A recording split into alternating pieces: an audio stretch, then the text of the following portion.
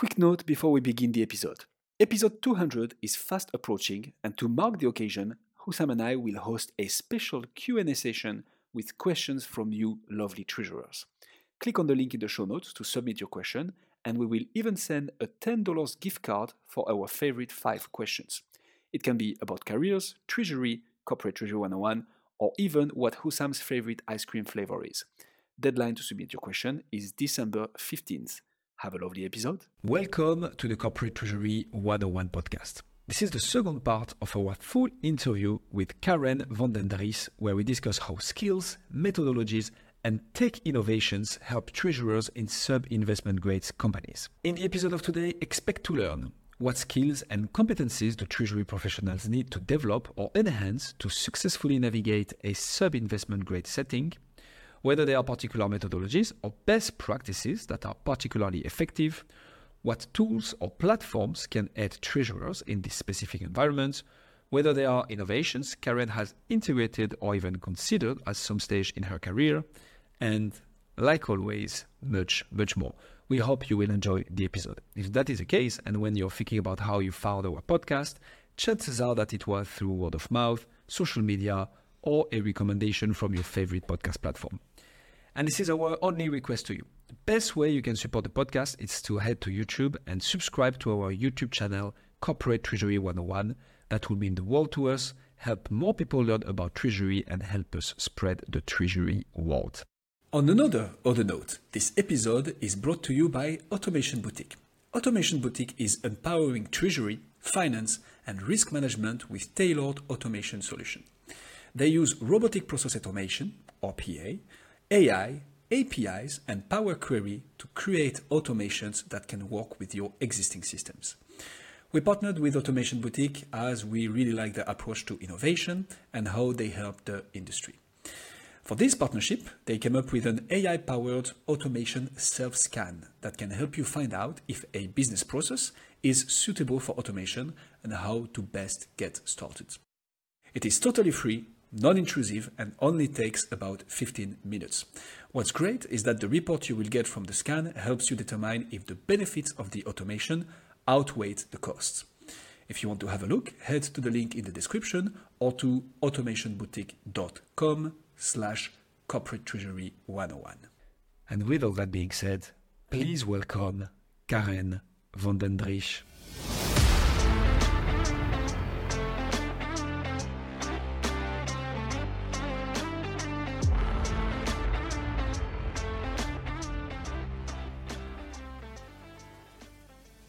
Very cool. You've touched upon it a bit, Karen, but what does so we understand now what credit rating means for the company itself.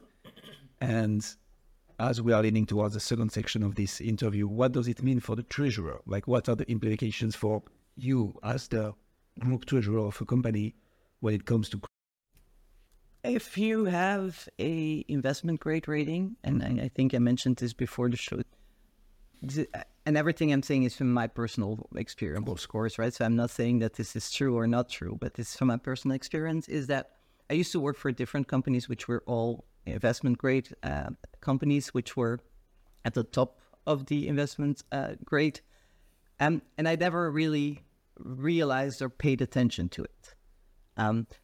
So from a treasury perspective, again, in my view, is I only started noticing the impact of being sub-investment grade by working in a sub-investment grade company. So that's when reality really hit. Because I think the treasury challenges for sub-investment grade companies is mainly access to liquidity, and then secondly, the price you have to pay for that access to liquidity. And one of the thoughts I had when I joined a sub-investment grade company is like, well, I need the money to be able to drive my business. Well, before, and I'll talk about banks in general, they would maybe overreacting, but they would throw money at you when you didn't really need it. Now that you need it, they don't want to give it to you. So it's like, and I understand the whole idea behind it, but it is frustrating sometimes is when you're in this organization. It's like, but this is now when I need it, and before I didn't need it, and you give it to me. So it's a little bit difficulty. So I think that's important in sub-investment grade, is this access to liquidity, is it access to funding, then the price you have to pay for it. But then also operationally, right? I mean, you as a treasurer will look at the rating of your counterparts to assess the risk. Our suppliers, our customers, our banks do the same, right? And so an impact or consequence of being sub-investment grade, or maybe moving from investment grade to sub-investment grade, the rating scale could be your suppliers don't want to take any risk on you anymore, or less risk, which means that they will shorten their payment terms, which has, again, an impact on your working capital. So very often, by getting a downgrade, it has a lot of implications, because it's not just your cost of funding, let's say, but it's the access to funding purely from a financing perspective. But financing is bigger than bank financing or external financing. Financing is also your payment terms. How quickly do I collect my money from my customers? How quick do I have to pay my suppliers? And if I have to pay my suppliers in 30 days instead of 90 days, I'm losing credit from that side as well. So I think that is probably something that people tend to forget, is there's the real, what you would call core treasury aspect of it, but there's a whole operational aspect of it as well that you need to take into account. Super interesting. Do you see any impact on the client side as well for the collections? So payments, we would understand why. I mean, it would make sense that the supplier sees a bit of risk and is like, okay, let's shorten the payment terms. Yeah. On the client sides, there could potentially be, because from a client side, maybe not necessarily on the financial flow. However, a client can be concerned that because you might default, because your risk of default is higher, that you're not going to be able to deliver them products anymore. So they have a more risky supplier in front of them. And if they buy from one supplier, their risk goes up. So it might mean that they would have to diversify suppliers, which could mean a loss of business. But I think that is where, and I think maybe we'll come to that at some point during the interview, but I think that's where it's really important that whenever, and I'm thinking again more from moving from investment grade to sub-investment grade, but what I think is more important within the sub-investment grade environment is that there is really open communication within your whole organization, so that they know what the implications are of being considered risky or a higher likelihood of default. So your day-to-day treasury operations as a treasurer, like being sub-investment grade versus not, like how does that impact the day-to-day role that you do? Well, being sub-investment grade as such, as long as there's no change, doesn't necessarily impact my job, right? I still do the same type of things. I need to make sure access to funding, that I have liquidity in the right place at the right. So that in essence doesn't change the role of treasury. I mean, it's the constraints within. I'm going to repeat myself again. This access to liquidity, that is the constraints within which you. But I don't think there's a big difference in being sub-investment grade or not. The transition was the hard part?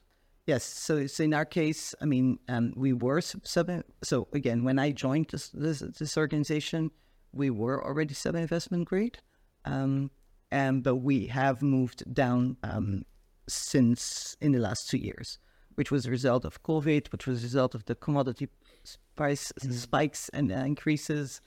We had supply chain issues. So as a result of that, we have had a couple of downgrades. And so then, yes, you see the difference, because your access to liquidity becomes even harder. You might have had financing or alternative financing sources in place for working capital perspective that then banks do no longer want to offer you. For example, supply chain finance. Your factoring might be at risk, even issuing bank guarantees, right? Because a bank guarantee is a form of credit that the bank gives you, so they might be less inclined to give you that additional credit. So by reducing your credit has an impact. Once you're in that situation, I guess you know what you deal with. So talk us through that journey. Like when you do move your grade on your ratings, like is it overnight? Like all of a sudden you wake up and you got 15 emails from your different bank partners and say, hey, this just got announced. we need to have a chat. Well, that would be nice if it would be we need to have a chat. The email is your intraday limits have been cut. Today. Yes. Jeez. I know what you do. Yeah. Then you live with that. Tell the trucks to stop. you first, again, coming from an investment grade, I would yell and scream. It was like, this is totally unacceptable, but okay, this is your new reality, so this is the way it works. And fight conditions.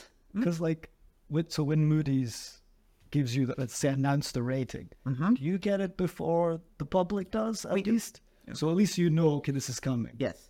And you don't know what is going to be the actual impact, right? Because banks have their own ratings models as well, but they still rely very much on the official rating. And it's not like the news gets out or gets published and the following day you have that. But you do know that once this official rating is out, that there will be impacts on your banking facilities, there will be impacts on your suppliers. So you will know that, because a lot of our suppliers have actually credit insurance in place, right? So, but the credit insurers also use this rating. So they will downgrade their assessment and therefore provide less insurance, and therefore suppliers will reduce your payment terms. So you do know if an action like that is announced, that you have to, like, I don't know, put everything aside, because you will need to try to convince your suppliers. And then again, it's coming back to that communication. It's being very connected with all of your procurement team, getting on calls with suppliers, explaining, and credit insurers, explaining to them or trying to convince them not to follow the credit rating agency's actions and to continue to maintain the credit. How much time do you get between when you know and when it's public, and then when the banks adjust their internal? Like, what's the time period? Between when we know and it gets published, probably 2 to 3 days. Really? That's short. Yeah. They do their assessment, they tell you, but they I mean, let's say within the week it gets officially published. Okay. And then that really depends on the bank. I mean, I always say, if I have a very good account manager who can manage the internal bank credits committee, not to do anything immediately. So then it really comes down to the relationships you have with your bank, how risk averse they are. I mean, so then it becomes a little bit of a negotiation process. But once they have taken their decision, then it's almost an immediate impact on whatever they provide. How do you, so it's a bit business strategy, I assume, but how do you get out of this? In the sense that the way you explained it, it sounds very much like a vicious circle, because the banks cut the liquidities, cut the intraday limits even. So what happens to your cash pooling? The suppliers request you to pay earlier. The clients might be saying, hey, look, we want to keep doing business with you, but maybe we're going to do a bit less. I mean, you're getting the water cut from all the things. That's maybe a French expression wrongly translated. But how do you go from, okay, we just got downgraded and we got our supply of money cut, more or less, to let's get back on track and let's... Well, I think there's probably two elements to it, right? Why do you get a ratings downgrade? Is because of your business environment, right? I mean, so what you do, and that's not a treasury activity. I mean, that's your organization, right? Is you try to figure out is how can you increase on those earnings again? How can you? So I think, how can you increase your earnings or earnings potential, and how can you reduce your debt, right? Okay. So. And I think it really depends on why were earnings down, right? It could be that you lost business and you had, I don't know, a quality issue or something like that, depending on which company or what happened. It could be like in our case, it's just the whole market was again, the commodity prices went up by, I don't know, a significant amount. So you ride the wave, I guess. If your input costs go up, you try to push that pricing through to your customers. I mean, I think that's not something for us as a company. It's what's happening, or what has been happening over the last 2 years in all industries, right? I mean, you try to push your pricing to the end or to your customer and then to the end consumer. So you try to get your margins back to the same level or up.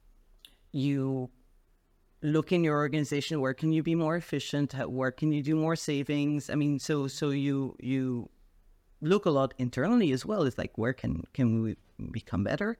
And as a result, hopefully, as you have being more trying to push your increase costs through to your customers, your margins improve, you generate cash, and you use that cash to pay off your debt. And then I guess depending on what company you're in, is like sometimes you would look at, okay, is my strategy the right strategy again? It's like, do I want to continue investing in, I don't know if you have 3 or 4 different type of businesses, right? Do I want to be within those 4 businesses, or do I maybe want to divest one of my businesses and use that cash to repay debt? So there is no one answer fits all. It's just like, and that's where as an organization, I mean, your management team and your board, I guess, decide on, okay, what is the strategy going forward? Now, not all companies will ever be investment grade. There's certain industries, certain type of organizations where, I mean, if it's a more capital intensive industry, it's okay to be sub-investment grade. I mean, because the returns for your investors are better as well, right? I mean, they'll get more. It's also, I mean, the whole investment market, you have a little bit more risk, but you have some more returns. So there will always be companies at a spectrum of that scale, which is fine. And as a treasurer, is there anything you can do actually?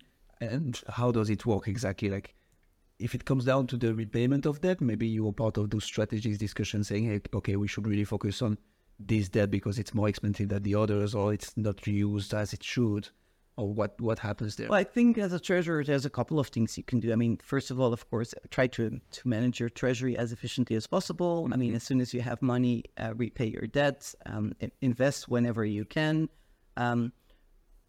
Make sure you have the right capital structure in place. I mean, can you move, and maybe it's not at that time, but before, is have the right balance of fixed and floating debt in place, right? So that when you're downgraded, maybe your fixed rate debt won't be affected by it, while your floating usually is if you have like an RCF or something, because it's going to have your margins going to be impacted.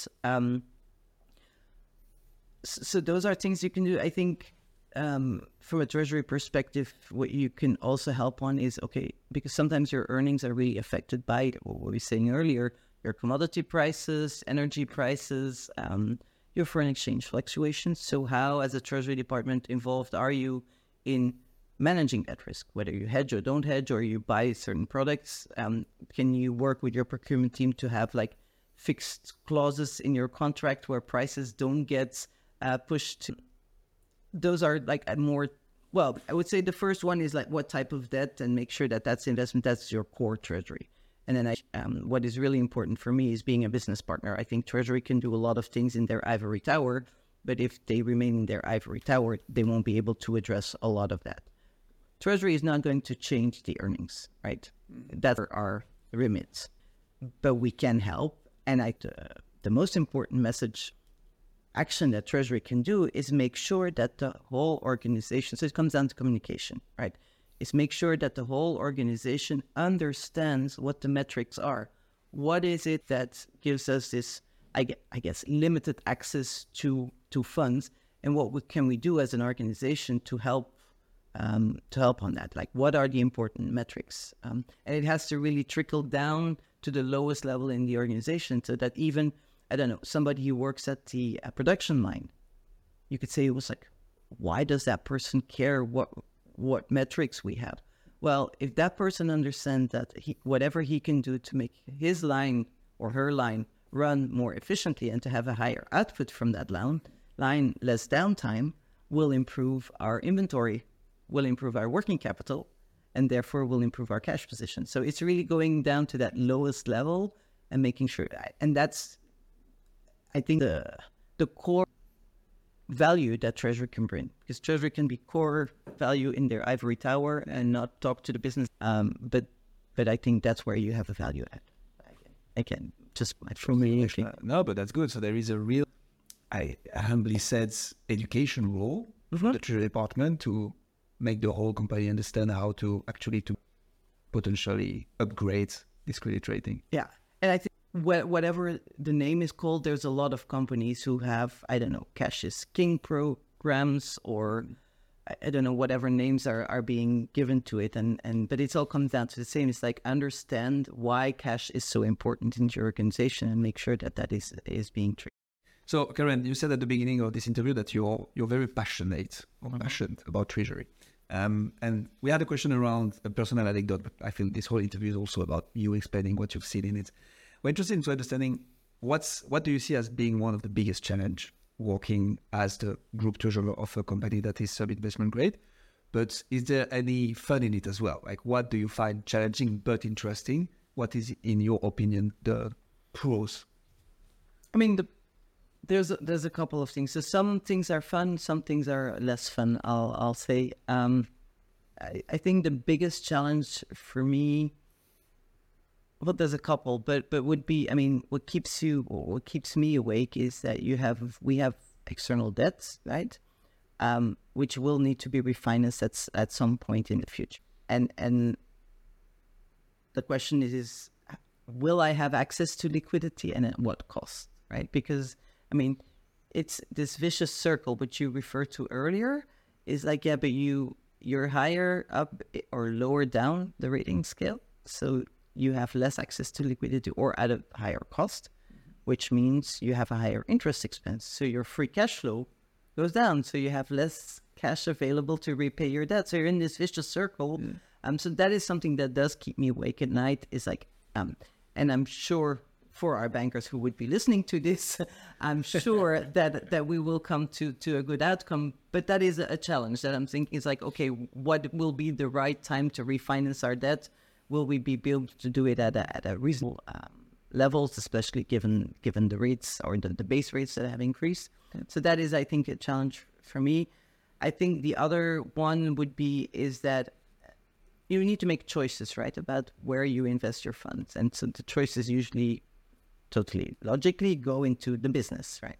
But from a treasury perspective, I just look a little bit selfishly. It's like, I don't have a treasury management system, so I'm not very efficient in my treasury system, in my treasury organization. So would I love to be more automated, have more systems in place? Yes, but that requires an investment, time, money, people, which I don't have the luxury of investing that into my treasury organization. So it's a little bit in this vicious circle, is that you're not necessarily as efficient as you could be, but you don't have either the time or the resources being people/money, to invest in that. So that's a little bit the frustration from my perspective. I'd love to be state-of-the-art treasury.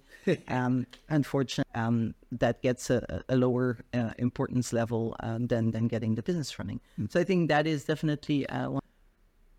We refer to reducing or the credit limits or intraday limits being cut or being reduced.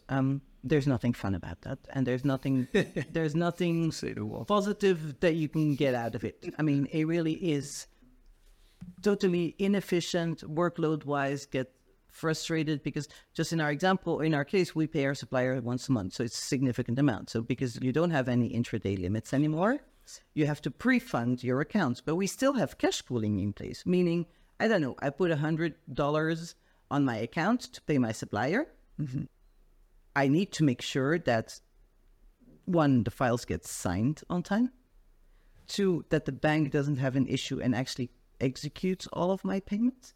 Because if something happens, well, my 100 that I pre-funded is gone at the end of the day.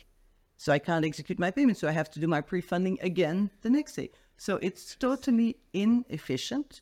It creates frustration for the team because they have to do the same thing over and over again. It creates manually.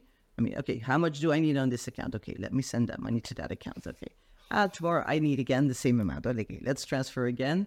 But it also creates frustration at our supplier side. We say we pay you on the first of the month, and then, sorry, we had an issue. So it's going to be tomorrow. It's going to be the day after. So you lose credibility towards your counterparts, where you don't want to lose credibility, and it's not intentional.